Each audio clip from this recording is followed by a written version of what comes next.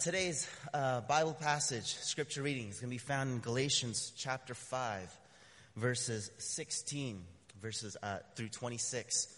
And I'll be reading out of the New Living Translation. This is the Word of God. So I say, let the Holy Spirit guide your lives. Then you won't be doing what your sinful nature craves. The sinful nature wants to do evil, which is just the opposite of what the Spirit wants. And the Spirit gives us desires that are the opposite of what the sinful nature desires. These two forces are constantly fighting each other, so you're not free to carry out your good intentions. But when you are directed by the Spirit, you are not under obligation to the law of Moses. When you follow the desires of your sinful nature, the results are very clear. Sexual immorality, impurity, lustful pleasures, idolatry, sorcery, hostility, quarreling, jealousy, outbursts of anger, selfish ambition, dissension, division, envy, drunkenness, wild parties, and other sins like these. Let me tell you again, as I have before, that anyone living that sort of life will not inherit the kingdom of God. But the Holy Spirit produces this kind of fruit in our lives: love, joy, peace, patience, kindness, goodness, faithfulness, gentleness, and self-control. There is no law against these things. Those who belong to Christ Jesus have nailed the passions and desires of their sinful nature to his cross and crucified them there. Since we are living by the Spirit, let us follow the Spirit's leading in every part of our lives. Let us not become conceited or provoke one another or be jealous of one another. Let's go to the Lord in prayer. Eternal God, in the reading of the Scripture, may your word be heard. In the meditations of our hearts, may your word be known. And in the faithfulness of our lives, may your word be shown. Amen.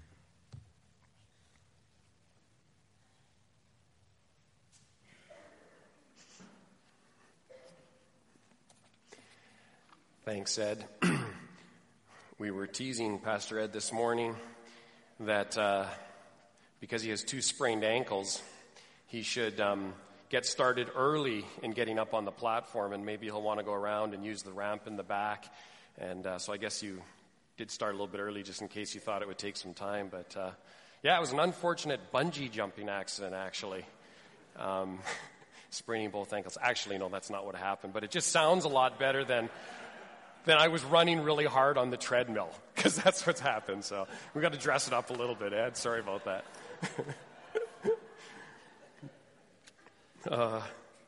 Terry and Lynn, thank you. Great job sharing, and great video. I don't know where Topher is, but I'm sure he saw that, and I think he might want to use that in other places. That was so well done. Well, as you no doubt know, life is full of choices, and sometimes those choices are black and white, or clear choices between something good and not so good. But sometimes the choices are more difficult, like between something good and something better. We are currently focusing our messages on the theme of making best choices.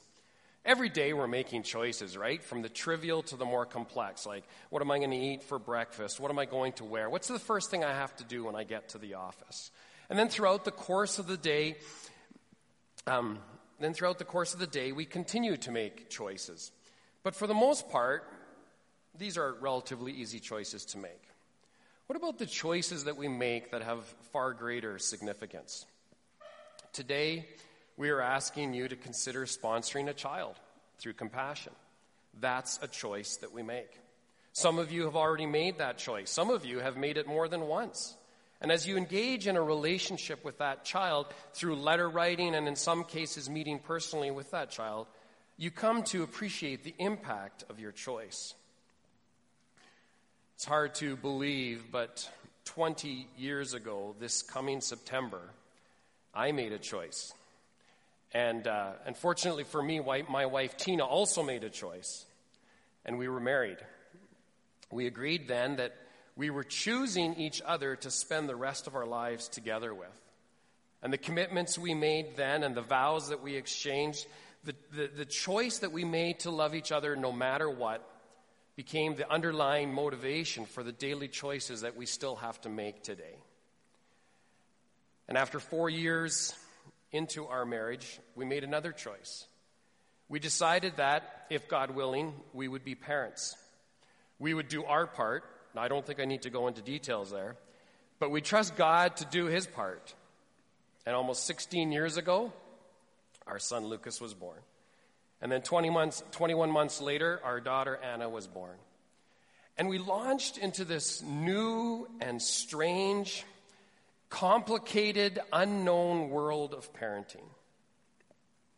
Of course, we know Father's Day is a day to honor our dads. As probably many of you know, my dad fairly regularly attends here, and today I see him at the back there. So just always adds a little extra pressure to be careful in what I say. But those of us who are dads, it's a day where our kids can honor us. But honestly, this day seems to cause me to reflect on my role as a dad, to think about the gift of children, but most importantly to wonder, what were we thinking?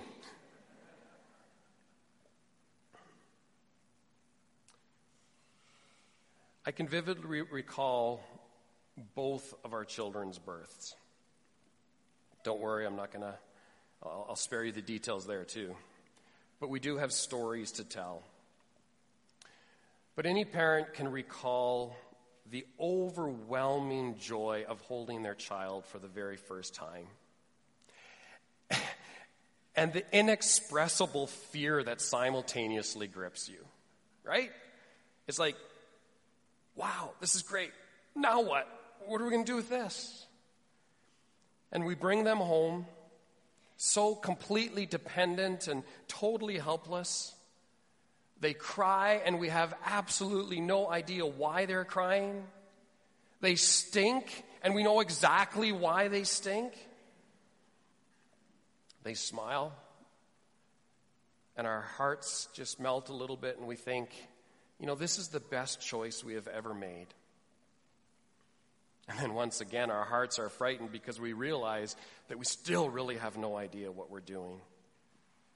And from changing those first diapers, to their first soccer game, to the first day of school, to their first crush, not usually simultaneously with the first day of school, but to first days at new schools, to high school, to graduation and beyond, lots of firsts that we as parents aren't really prepared for. Parenting, fathering, mothering for that factor, can be a crushing responsibility and a heavy burden. And we want to do it well. But in spite of all of the books and resources and seminars that are available to us, it can still feel at times that we're just wandering aimlessly in the dark. As I thought about this message on this Father's Day, I decided that I wasn't actually going to focus exclusively on fathers or give a list of 10 helpful fathering practices. But rather, I was thinking, as unprepared as I felt to be a dad, and still feel at times completely helpless, if God was going to entrust me with that precious gift, then he must also resource me for the task at hand. In fact, thinking even broader than that he would provide the resources that I need for life. Life, like parenting, is hard. And maybe more truthfully, not just hard, but impossible.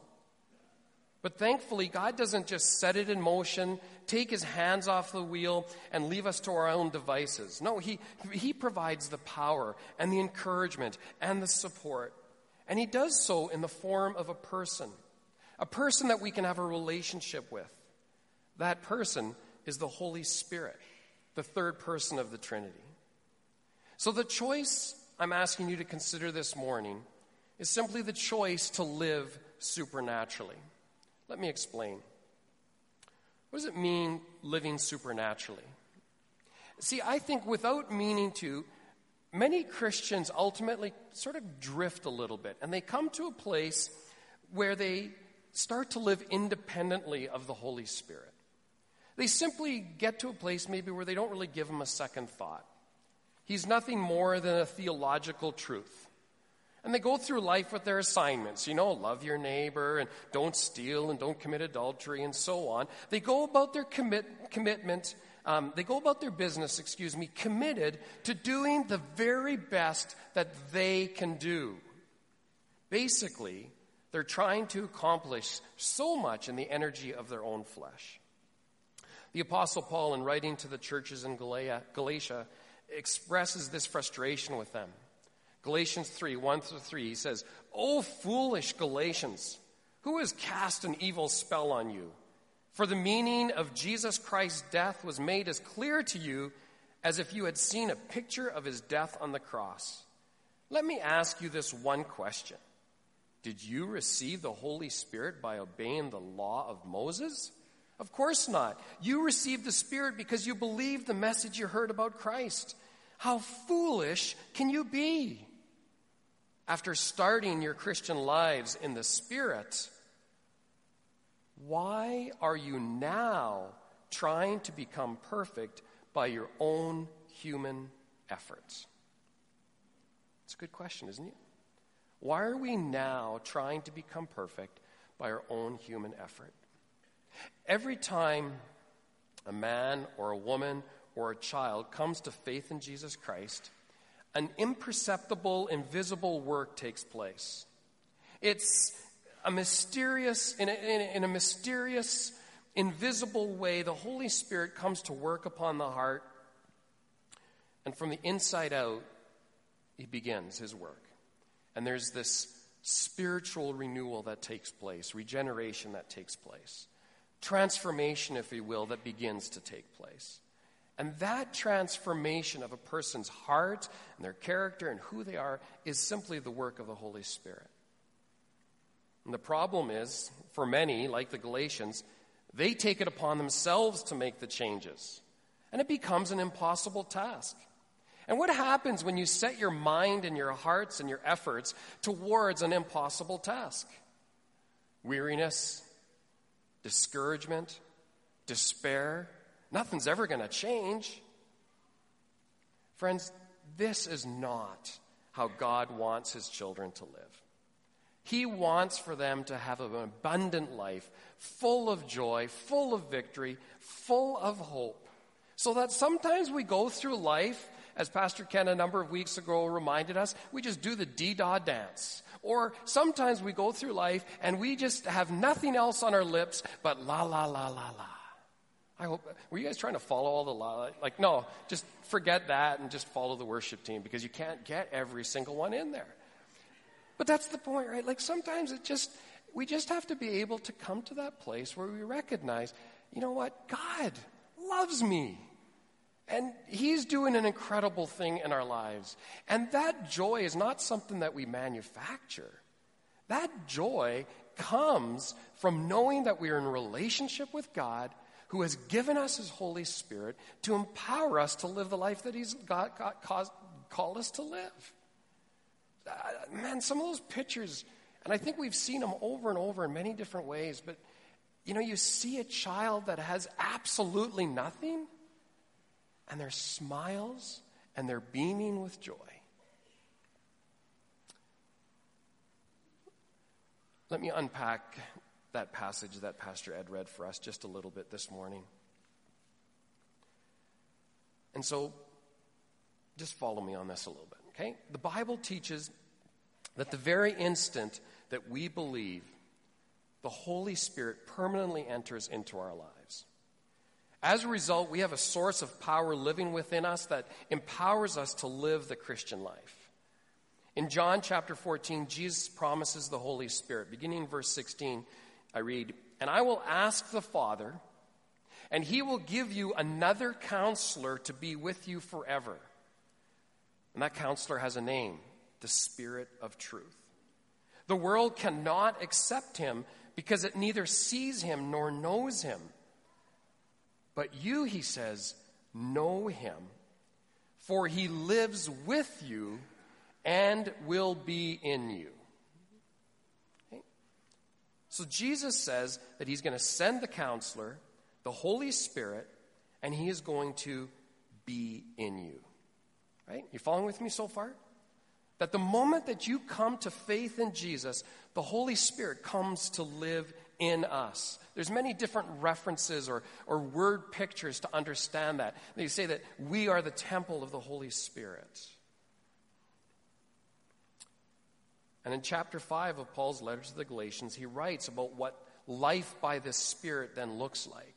And so he says, in the very verse 16, so I say, live by the Spirit, and you will not gratify the desires of the sinful nature.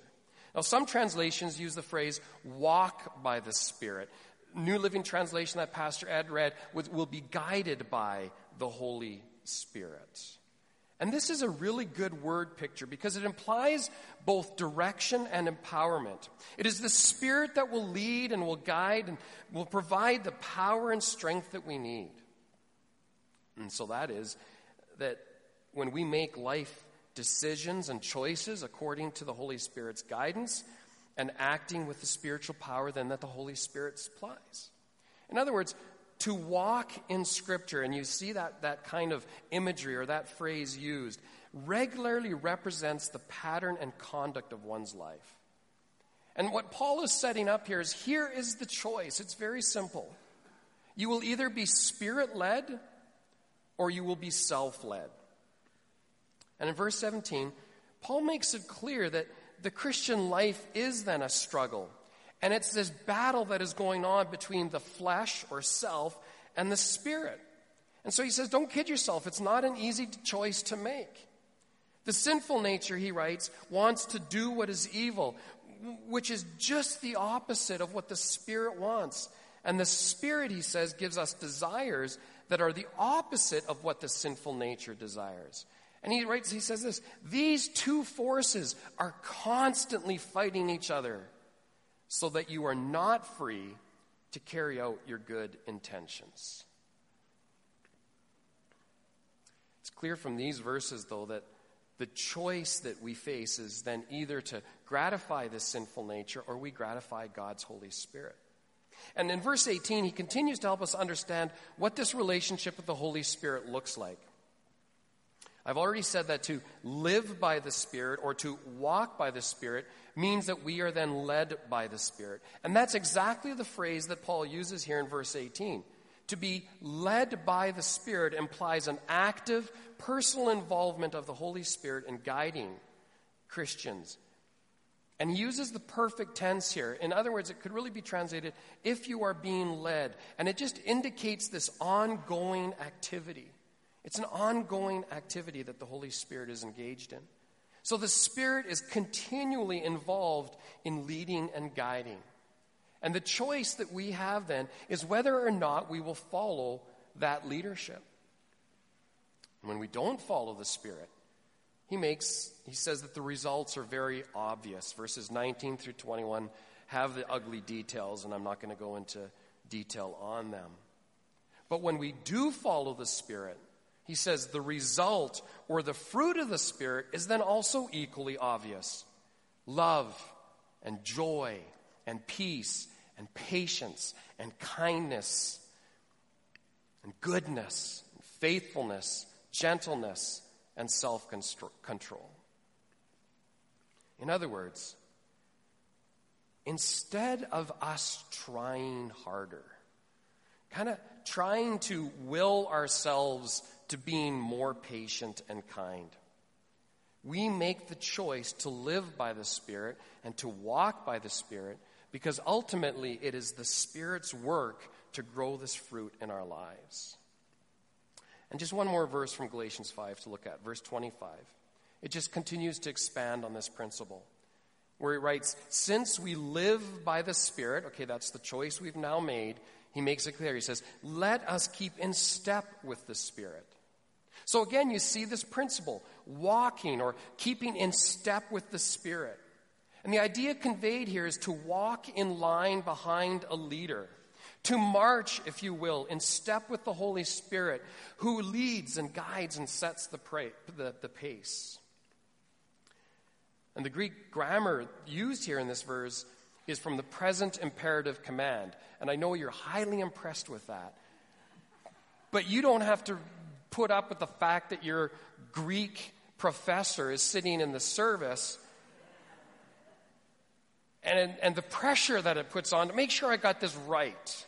Because if I don't have this right, it's highly embarrassing. You'd never know, probably, but he would. And he'll correct me after. But the reason that this is important to understand is this. It doesn't describe a one-time filling. It's not just sort of a one-and-done thing. It's a regular pattern of life. And so God's Spirit leads us one step at a time, moment by moment, one day at a time. But there is a choice to make. Do we follow the Spirit or do we follow self? Now, do you see, when you just stop and think about this, this is a theological truth that has practical implications for us. You see how valuable this can be to how we live life, or to parenting, or to fathering? When we don't know what to do or how to handle a particular such situation, we can call on God to help us and give us wisdom and input to saying, God, help me in this situation. I don't know what to do. I need your wisdom.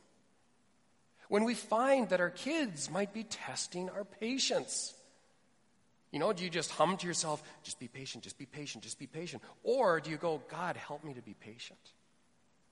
It might be a subtle thing, but in one case, we're depending on ourselves to do what we really can't do. In the other case, we're depending on the Holy Spirit to come in and just to change us from the inside out. You see, it's not about being super dad or super mom or super Christian or super anything. But it's about having an ongoing, vital relationship with the Holy Spirit and trusting Him to lead, to guide, to provide strength and understanding, and to develop in us, what we are powerless to do on our own. Not relying on our own wisdom, but trusting in God's wisdom. Would you agree with me that we take on too much responsibility? That's a rhetorical question. I'm not really wanting an answer, but would you think about that? Do we take on too much responsibility? That we try to do too much in our own strength? You see, allowing the Spirit to guide us is really the most important choice that we want to make if we just want to enjoy a deeply satisfying Christian life. Because then the pressure is off. The burden of responsibility has been lifted. I'm not in control anymore. I simply surrender to the leading of the Spirit.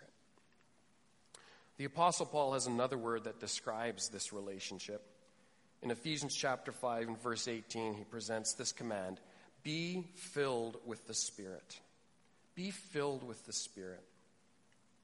Understanding what he means by this will be helpful in understanding what it means then to live supernaturally. Because the key to living supernaturally is, in fact, just being filled with the Spirit.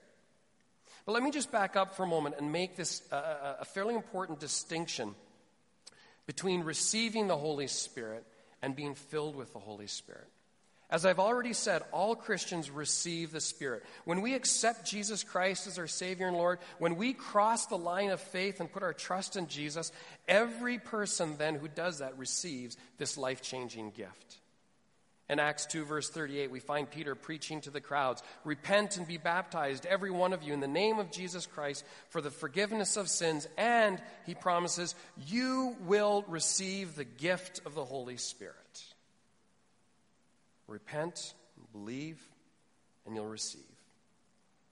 At the time when we give our lives to God, the Holy Spirit comes to live in us. And He provides power, and He teaches, and He leads, and He comforts, and He convicts us of sin. And every Christian receives this incredible gift. But here in verse 18, chapter 5 of Ephesians, Paul commands, be filled with the Spirit. Just, do you see the tension here a little bit? So on one hand, you've received the Holy Spirit, but then Paul commands, be filled with the Spirit. Paul would have no need to command something that automatically happens to every Christian. So we know that then not all Christians are filled with the Spirit. Rather, being filled is a choice for each Christian. And so making the choice to live supernaturally is simply a continuing voluntary surrender to God. And it's an ongoing process. It's not just here to, do it today and you're good for the rest of your life. Because when we surrender our lives to the Holy Spirit, we recommit ourselves daily to putting God first in our lives and to be the person that God wants us to be. And so let me just give you 3 steps to being filled. Number 1, ask daily. Ask daily. Why daily? I don't know. It could be ask hourly. Ask regularly. Ask consistently. Ask often to be filled with the Spirit. We just simply have to ask. According to Jesus in Luke 11 through 13, which of you fathers, if your son asks for a fish, will give him a snake instead? Or if he asks for an egg, will give him a scorpion? If you then, though you're evil, know how to give good gifts to your children, how much more will your Father in heaven give the Holy Spirit to those who ask him? Filling us with the Holy Spirit is a request our Heavenly Father is eager to answer.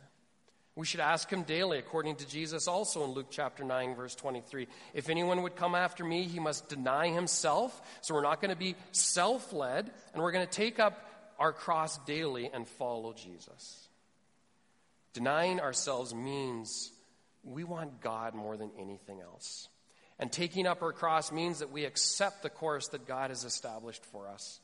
Every day we need to give him permission to do whatever he knows best for us and for the kingdom. Why do we have to do this daily, I think, or regularly? Because it's so easy. It's just so easy to slide back into old patterns by kind of semi-consciously taking back our lives from God, kind of one small piece at a time. I know I'm guilty of that. And before long, you know it. You're running on empty.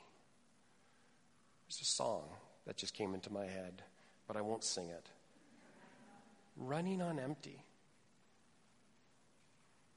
And I've been in that place in my life. It's no fun. Trust me.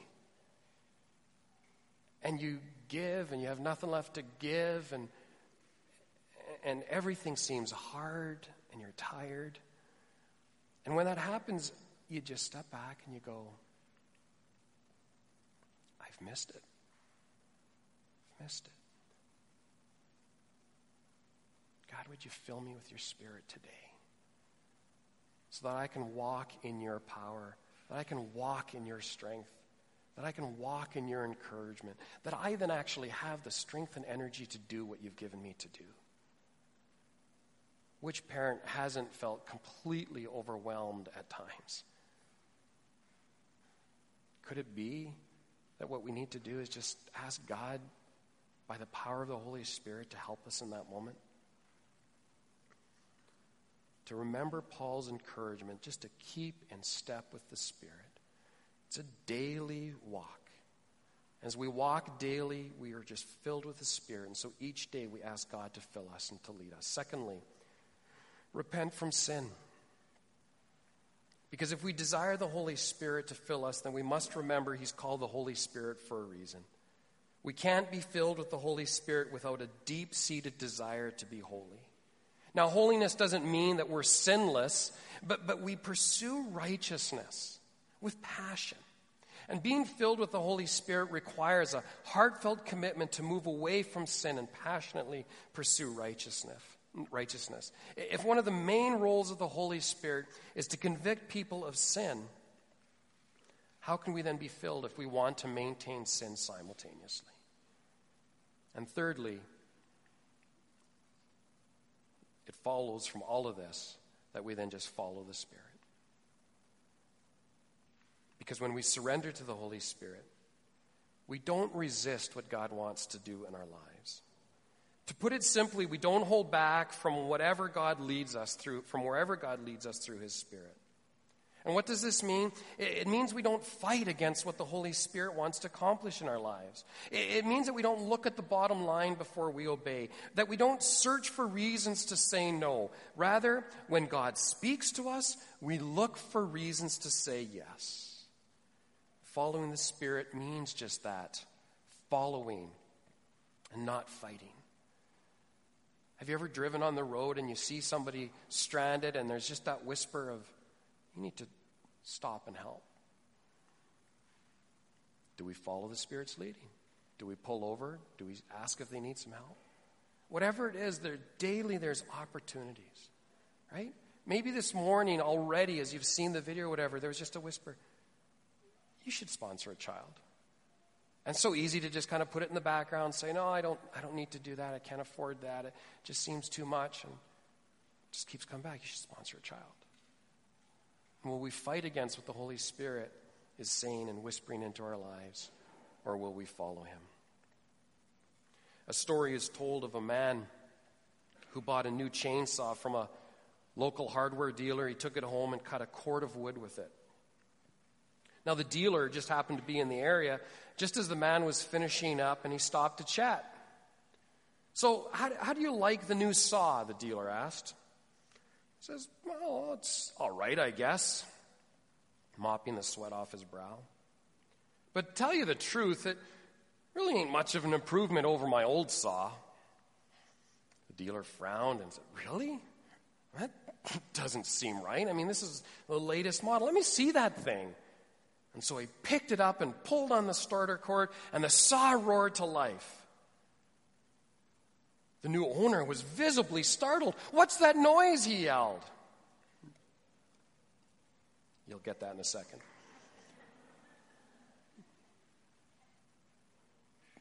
But here's the point.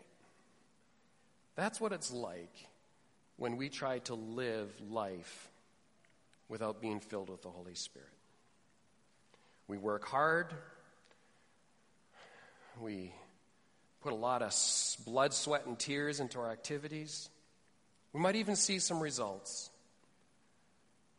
But we're doing it solely on our own power, wearing ourselves out without the Holy Spirit empowering us. So here's the point. Don't try harder to be a good dad or a good mom or a good Christian or a good son or a good daughter. Don't try harder. Depend more and live supernaturally. Let's pray.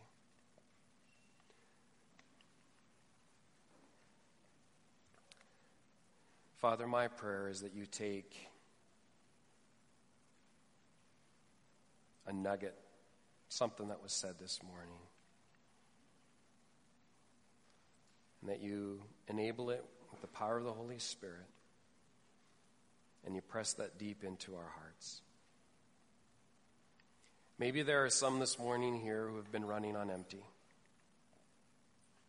And if they stop and evaluate, and they think, I did start this Christian life by obeying and asking Jesus to come into my life, to make a difference, to put my trust in Him. It was just a free act of your grace in our lives. And you gave us the gift of the Holy Spirit. But then we, like we learned about the Galatians this morning, often will just put our own human effort and try to make the changes that only you can make in our lives.